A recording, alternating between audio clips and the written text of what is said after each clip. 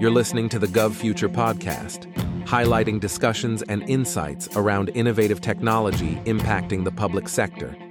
Hear from experts working with and inside the government on ways that technology is shaping the future of the public sector. On this episode, we talk to Lieutenant Commander Kenneth Miltenberger, Commanding Officer, 2003 Cyber Protection Team at the U.S. Coast Guard. We talk about the unique cybersecurity threats faced by our nation's ports, emerging high-profile cyber attacks on critical infrastructure, insights for individuals and organizations to improve their cybersecurity posture, and emerging cybersecurity challenges and opportunities at the Coast Guard and the maritime industry. Stay tuned.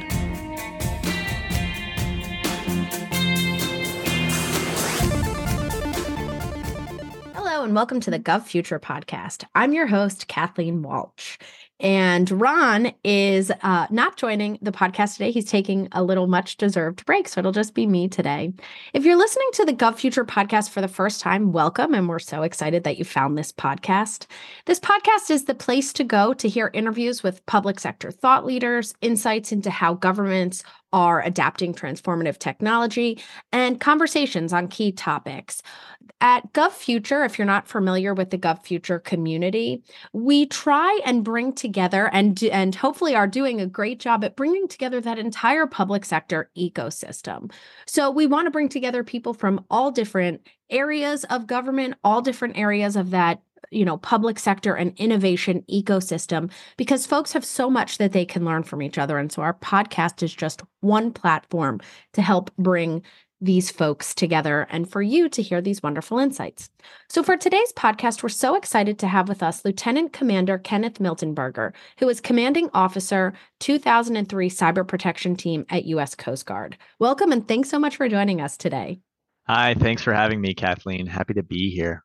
Yeah, we're so excited to have this discussion. And for folks that were able to check out our Silicon Valley GovFuture Forum event, we were fortunate enough to have Lieutenant Commander Miltenberger there with us, and we'll link to that in the show notes as well if you're interested in hearing that event. And also we had one of your colleagues on that panel discussion. But we'd like to start this podcast today by having you introduce yourself to our listeners and tell them a little bit about your background and what you do now at Coast Guard. Sure. Thanks so much, Kathleen. So as we said, I'm Lieutenant Commander Kenny Miltenberger. I'm a Coast Guard officer, and I was originally a Coast Guard Academy graduate. And at the time, there really wasn't a destination in the workforce for cybersecurity operators or anything like that. So I went down more what we would call the traditional C5I path. It's like command, control, computers, communications, and cyber, is kind of that horrible government acronym we like to use. But I started getting initial cyber exposure there. And then I went to a buoy tender in Hawaii doing law enforcement in the South Pacific and surfing and having a lot of fun. And then came to Maryland for grad school where I studied electrical engineering, got my master's degree. And so a lot of my technical background's in electrical engineering, but been able to use that in cybersecurity. And then after that, I had a follow-on tour at Coast Guard headquarters. But after that, maybe the most interesting is I had the opportunity to found the Coast Guard's Red Team. So that is a group of people who do adversarial cybersecurity assessments on Coast Guard terrain, or stuff, as we would call it. So think our networks, our off-network systems, everything that's maybe interesting that the Coast Guard owns, we get to hack. And so then I founded that, and then also at the same time was over our Coast Guard Cyber Blue Team, which performs non-adversarial assessments. So think about, hi, we're here to help. We're here to plug into your network and look at vulnerabilities instead of, hey, we're going to be sneaky bad guys to test you and find vulnerability. So taking that background, I was lucky enough to get selected for my current position, which is the commanding officer of the 2003 Cyber Protection Team. And so happy to talk about all the things Cyber Protection Team and how we're different as a Coast Guard. Yeah, and at the event, you had the opportunity to share a little bit about what you do. So maybe for our folks that don't know what the 2003 Cyber Protection Team does, can you just give a quick overview? Absolutely. So we are a DoD man-trained and equipped cyber protection team. what that means is if you go to the Navy, the Air Force, whoever, and they have a cyber protection team there, we we're staffed the same, we train to the same standards as them, but we just happen to be in the Department of Homeland Security under the Coast Guard. So we have three main mission areas. You think of cybersecurity assessments. So we're proactively looking to identify vulnerabilities and recommend hardening actions. We have threat hunting, which is going into a partner's network and looking for bad guys. And then we have incident responses. Once a bad guy's already been there, coming in and helping advise on let's say cleanup actions or incident response type actions. So what makes the Coast Guard unique here is that we operate on the commercial marine transportation system. So where our teams aren't really looking at government networks, we're looking at important critical infrastructure that is generally commercial infrastructure, so ports and waterway facilities, that kind of stuff. And so we're the 2003 cyber protection team. We're one of three cyber protection teams in the Coast Guard. And a lot of people sometimes wonder, why is it called 2003? My favorite nerd response is it's to celebrate the year Lord of the Rings Return of the King came out. But realistically, it's the year the Coast Guard became part of Homeland Security. So there's a 1790 cyber protection team. That's when the Coast Guard was founded. And then the 2013 cyber protection team. That's when Coast Guard Cyber was established. All right. Well, thank you for that overview. Folks don't know. And it was interesting when we had talked last time about, what it is that your team does, and maybe some of the vulnerability, especially, cyber vulnerability that some of our nation's ports have. So can you share what some of those unique cybersecurity threats are that face our nation's ports, and maybe to the extent that you can share, some of the ones that you can share and maybe how your team has helped? Sure, absolutely. So first, I would love to direct our listeners to a report that Coast Guard Cyber puts out every year. It's called the C-Time Report. It's C-Time, and it's our overarching report on our metrics and our findings and trends across the marine transportation system in cybersecurity. So it's a really cool resource to look at threats we're facing and common trends we're seeing. So in terms of threats to ports, I think it's an incredibly interesting area because it really spans the gamut. So you have big, mature, huge ports like I don't know, the ones you're maybe most familiar with. So you have LA, Long Beach, and Oakland, and Houston, and New York, and Miami, and these big ports. But in reality, the marine transportation system also includes lots of small ports, lots of ports that maybe have one IT guy versus an entire enterprise. So that's maybe the most interesting part, is that because of the scale and the difference in people running ports and the size of ports, you really get the whole gamut of in terms of threats where, hey, you may be threatened by ransomware or your hacktivists or kind of your lower level actors, all the way up through nation state level actors targeting operational technology, which is the stuff that makes the port go, right? So you have your computers, your information technology that maybe helps manage the business side, but then you have your operational technology that actually moves cargo and actuates valves and that kind of stuff. So that's the operational technology side. So, really all of that is important to secure, and that's something that we're looking to help with. So, yeah, in terms of vulnerabilities, gosh, we see the gamut.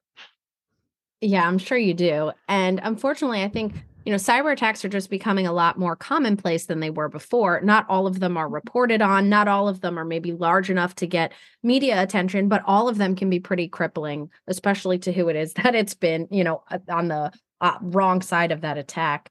So we've seen other recent high-profile cyber attacks on critical infrastructure like pipelines, for example, that, really caused some crippling effects. So how prepared is the Coast Guard to handle similar attacks on maritime infrastructure? Well, that's a great question. I think the Coast Guard is really uniquely postured out of many of the agencies in charge with protecting segments of national critical infrastructure because of our cyber protection team. So, like I said before, we have three cyber protection teams, each with three deployable mission elements. So that's a lot of deployable capability to respond to a breadth of national national level incidents. So, I would say we're more prepared than we've ever been. We're really lucky to have an incredibly talented workforce to help supply the cyber talent there.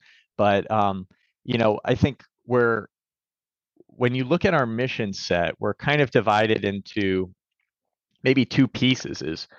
We really want to be proactive and secure terrain before it gets hit by a bad guy, right? So that's when we do our assessment. So we come in, and so maybe something bad hasn't happened yet, but we're securing the future there. So that's maybe our favorite part to engage. But then there's hey, there could be a bad guy here. Let's come help and look for those bad guys. And then incident response is something that you don't want to have to do because it means you've already been hit. So I think we've been doing a really good mix of all three of those mission sets to proactively secure. And so maybe the other interesting thing to bring up in terms of our preparedness is we only operate on cyber terrain where people have invited us in. So we can't so we rely on really close relationships with our marine transportation system partners to say, hey, Coast Guard, come help us. And one, we trust you enough to come help us. And so we have agreements where we can't really even share partner names and that kind of stuff just to help protect them, but also help encourage the relationship there. So that's kind of part of the interesting dance that we do, is that we need people to invite us in. And if they do invite us in, we can work with them, but we can't just pick anywhere and go there in terms of helping to secure infrastructure. Yeah, that's interesting. Trust is really that overarching thing that I heard from Absolutely. that response, where you want people to trust you, and then you need to trust them that they're going to give you access and that they're really going to be honest and transparent in this. Because at the end of the day, it's about helping to protect whatever it is that you're going in after. We had an interesting podcast with someone from Baltimore City government because they had been breached a few years ago. And, other, unfortunately, cities and governments have been breached as well. And it is very crippling, especially if you don't maybe have some of those best practices in place that everyone talks about and not everybody does. And it's not important until it's important, like backing up your systems. Hey, backup is never popular until you really need it. But we highly recommend backup. Yeah, and often, right? Like not once a year. So maybe, generally, especially if people think, because, sometimes people go, well, that won't happen to me. That's going to happen to someone else. And it's like, I'm too small. People aren't going to want to attack my bridge, attack my port, whatever. And Sure. It's like, well, that's not true. So what advice would you give to individuals or organizations that are looking to improve their cybersecurity posture? I love that. So it's really do the basics right. Not every, what I would coin as super Gucci nation state actor with the hottest cyber bullets is going to come get you. But really, your base level defenses can be really, really helpful. So obviously, we talked about disaster recovery, having disaster recovery in place and exercising a plan and knowing how that works is really important. That'll help protect you from ransomware. Things like two-factor authentication can really, really help. So implementing that in your organization, and then basics like patching, consistent patching, and knowing what your inventory is, super helpful. In terms of attack paths, so when my team goes and does assessments, they're really more like cooperative penetration tests. And so what we like to do is we like to form an attack path for our mission partner to say, hey, if we were a real bad guy, here's how it would play from initial access to data exfiltration and maybe owning your domain, something like that. And so, one of the most common things we find also as part of that is it's going to sound really technical. Local link name resolution, LLMNR poisoning. So it's basically if you enable deprecated versions of software on your network, if an attacker has actual access, let's say via Wi-Fi to your network, can allow them to pretty easily get credentials on your network and then pivot across your network. So that's like one very specific path, and I can never say it correctly either because it's such a mouthful. So I probably said it wrong, but that's a really common initial a form of initial access we see. So I think those cover, that's got to be probably over 80% of like core findings that we see. Yeah, so I mean, I think that probably sums it up pretty well. Yeah, I think that's nice to hear, because what you're saying is that you don't need to have these overly complicated processes and procedures. It's really, we always like to say, think big, start small, and iterate often. It's pretty much our motto for anything. It's like, think big, I want to be protected, right? Yep. Let's start small and just do small things, because incrementally it will add up to much bigger stuff. And sometimes one thing can be, 80% of what you need, and you're like, really, that was all I needed, and I didn't need to go spend all this time, money, resources to do it. And because you will on the other end, and you're going to get in the news for reasons you don't want to. Absolutely. And the thing I'll say too is, on the money side is, I think a lot of our mission partners have found that once they've had a Coast Guard cyber protection team mission, they can use that report to apply for federal grant money to then improve their cybersecurity posture. So if it is a funding issue, if they need a new, let's say, endpoint detection and response solution, and they can't afford it, but maybe, with grant money they could, we're a way or a path where they're maybe more likely to get it. So if resourcing is an issue. I think that's also really great to hear, especially for our listeners who might be interested in that, because sometimes funding really is a roadblock. And so people are afraid to do things because they don't know, they'll just think this exponential cost might be accrued, when in actuality, there are ways that can help with that. So that's great to hear. So looking forward ahead as much as you can, because sometimes things change so quickly, what are some of the emerging cybersecurity challenges and opportunities? So we'll talk about both that you see for the Coast Guard and also just the maritime industry in general in the future.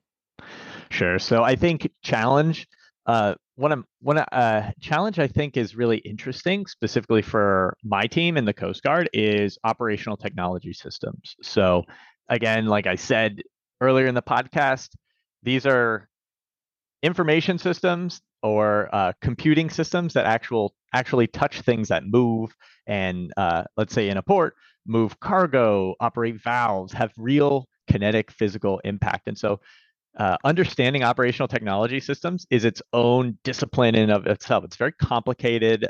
There are a bunch of unique protocols and ways those systems communicate. And so for us, its learning curve is coming up to speed. So we're already operating on that terrain, but it's really just maturing and getting better because it's just such a vibrant, wide of technology you see out there. But it's also a huge opportunity for us, because we know that in a certain world that those systems are high value. That exploiting an operational technology system in a port could potentially have major impacts. So that's something that we see and we're training and growing to be able to address all the time. And so, that's maybe also for us is our opportunity is being able to grow and develop that workforce. So I guess I should back up here and say, when you look at the composition of a cyber protection team like ours, we're majority active duty people, and we're majority active duty enlisted folks. So we have our, the officer corps, who we have as our mission element leads and our management, and myself running the team. But our actual operators are enlisted folks who have a variety of backgrounds. So in many cases, we're taking someone from zero to hero through an entire training pipeline to become a cyber operator with basically no background. And so, that's, I think, it's a challenge for us in terms of building and growing that expertise, but we're building and growing that base. So then once you have that, you're able to use them more, recycle them, and then even if they don't stay in the Coast Guard, it's still a national benefit to the national cyber workforce, which I think is incredible. So really, you look across the entire military, and especially people who are saying, "Oh, I'm having a hard time getting my first cyber job." Well, even if you have someone who leaves the military after 5 years, but as a cyber operator, they're going to come with 5 years of cyber experience and a ton of amazing training that will benefit everyone nationally. Is what I'm trying to say. Yeah, that's great to hear. And I know that a lot of military in general, they have problems with retaining that talent because people will enlist for a few years and then move on and do something else. And you had said, that zero to hero where you're training people. So maybe what are you doing to help recruit and then retain people to try and stay in the Coast Guard and in the cyber team in particular? Yeah, so recruiting, I think, is challenging up and down, and we're also recruiting civilians too. So not just active duty. Each of our teams have a couple civilian positions as well, and so I think our biggest benefit is the mission and the opportunity. So if you're in the regular cyber workforce, maybe you're just penetration testing banks and you just do banks all day or something like that, and not everybody has the diversity of cyber terrain and mission and national impact that we do. So, who else gets to go travel and work on all these interesting ports and port partners and maritime facilities, and you're seeing something new every day. You're working with different partners from the biggest, most mature organizations that you can probably think of to, again, mom and pop port, where you coming has a completely maybe disproportionate impact to what you would expect because, hey, we can help advise in a number of capacities there where maybe they would have never had those resources. So you really feel the impact on the day to day. And I think generally that's what attracts people to the Coast Guard anyway is, whether you're on a small boat or in a helicopter, you get that day to day mission of maybe pulling someone out of the water and having that impact. And so we get to do that in cyberspace, which is really, really cool. And so the retention side, I think we're in the best place we've ever been. And so the problem we had for a long time was people coming in and then doing a cyber job, loving it, and then having nowhere to go and say, okay, go back to fix radars on a ship. And a lot of people love fixing radars on a ship, and ships are awesome. But if you really want to do cybersecurity, and your option is get out of the Coast Guard or go fix radars on the ship, then you're going to get out of the Coast Guard and do cybersecurity. So we're the healthiest we've ever been. Coast Guard Cyber Command is the organization I'm a part of. Is, gosh, maybe something like 600 or 700 people now. We have the 3 cyber protection teams. We have a cyber mission team. We have red and blue teams. We have great incident response in our SOC, and so we have all these really interesting real cyber jobs that if you go in the way back machine, maybe not that way back, like 10 years ago, we maybe just had the SOC, right? So we now have the diversity of jobs, and now we have a cyber rating. So enlisted people can be a cyber specialist and stay doing cyber stuff their entire career. So for me, that makes me super happy to be able to keep that talent and then keep that talent interested doing mission that they want to do. Yeah, that is great to hear. And I think that's important too, right? You have to change with the times if you want to stay relevant, keep that workforce that you've, started to train and work up and build, that you don't want it just to leave and go somewhere else. And I think a common theme with all of our podcasts from anybody from the public sector is mission, right? Mm-hmm. every agency has their own mission. And at the end of the day, you all want to be driving towards that mission. And it is unique compared to private industry. Private industry, you're not focused on a mission. You're focused on, bottom line most of the time.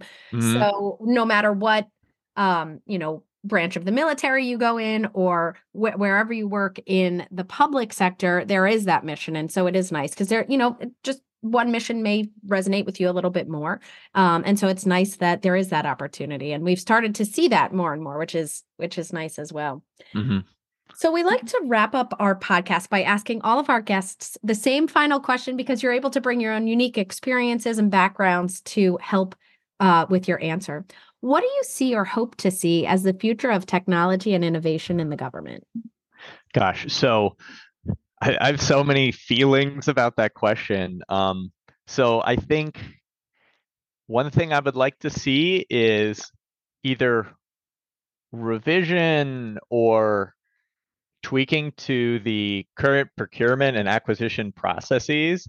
Even though we have a lot of really great vehicles that help us move faster, still not quite enough, right? So that's it's funny because I think that the technology is there, especially if you've been around technology for a while.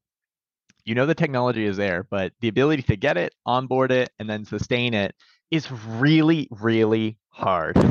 And doing it in a way that is consistent and repeatable. And so, things like making and just processes in general. So things like make FedRAMP easier. Gosh, I'm a government customer and I want a cloud SaaS solution, software as a service solution.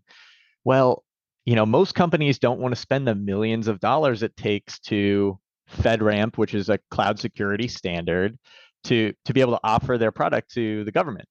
Well, that creates a lot more slowness, and instead maybe I have to manage that thing myself, which costs time and people, where you already private sector already have a perfectly reasonable solution that works very, very well, but it's just FedRAMP's expensive, it's slow to be able to bring the thing to that standard. So I think, in terms of, there's the procurement processes, and then there's the actual tweaking or molding solutions for government consumption. I would love to see that be easier and faster, so then we could much more quickly use all this stuff, and all this great stuff. So that's maybe my response. Yeah, well, we love that. I mean, that, we talk about that a lot too, where there's a lot of great solutions out there, but either folks don't want to or don't know how to work with the government. So, the government misses out on all this opportunity to work with small businesses that maybe they wouldn't have, or even larger businesses that just don't have a focus with the public sector. So that is one of our dreams as well. So, well, this has been such a wonderful podcast. We always love any opportunity we get to talk with you. So thank you so much for being on this podcast today and getting to share your insights with our GovFuture audience. Thank you so much for having me. And audience, if you've enjoyed listening to this podcast, please make sure to rate us and also leave a review. You can do that on Apple Podcasts, Google, Spotify, or your favorite podcast platform. Also, subscribe to GovFuture Podcast if you haven't done so already, so you can get notified of all of our upcoming episodes, including some additional interviews that we have lined up. Also, if you haven't done so already, become a GovFuture member to take advantage of all that the community has to offer. To learn more and also to become a member, go to govfuture.com/join, and I'll link to that in the show notes as well. Additionally, we have great resources if you're looking to get more insights and details on a wide range of technology that we discussed in this podcast and other topics as well.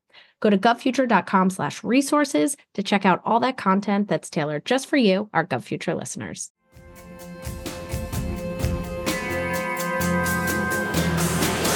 To view this episode's show notes, find additional episodes, subscribe to this podcast, and join the fastest growing community of government innovators, go to govfuture.com/podcast. This sound recording and its contents are copyright GovFuture, all rights reserved. Music by Kevin MacLeod. Thanks for listening to the GovFuture podcast, and catch you at the next episode.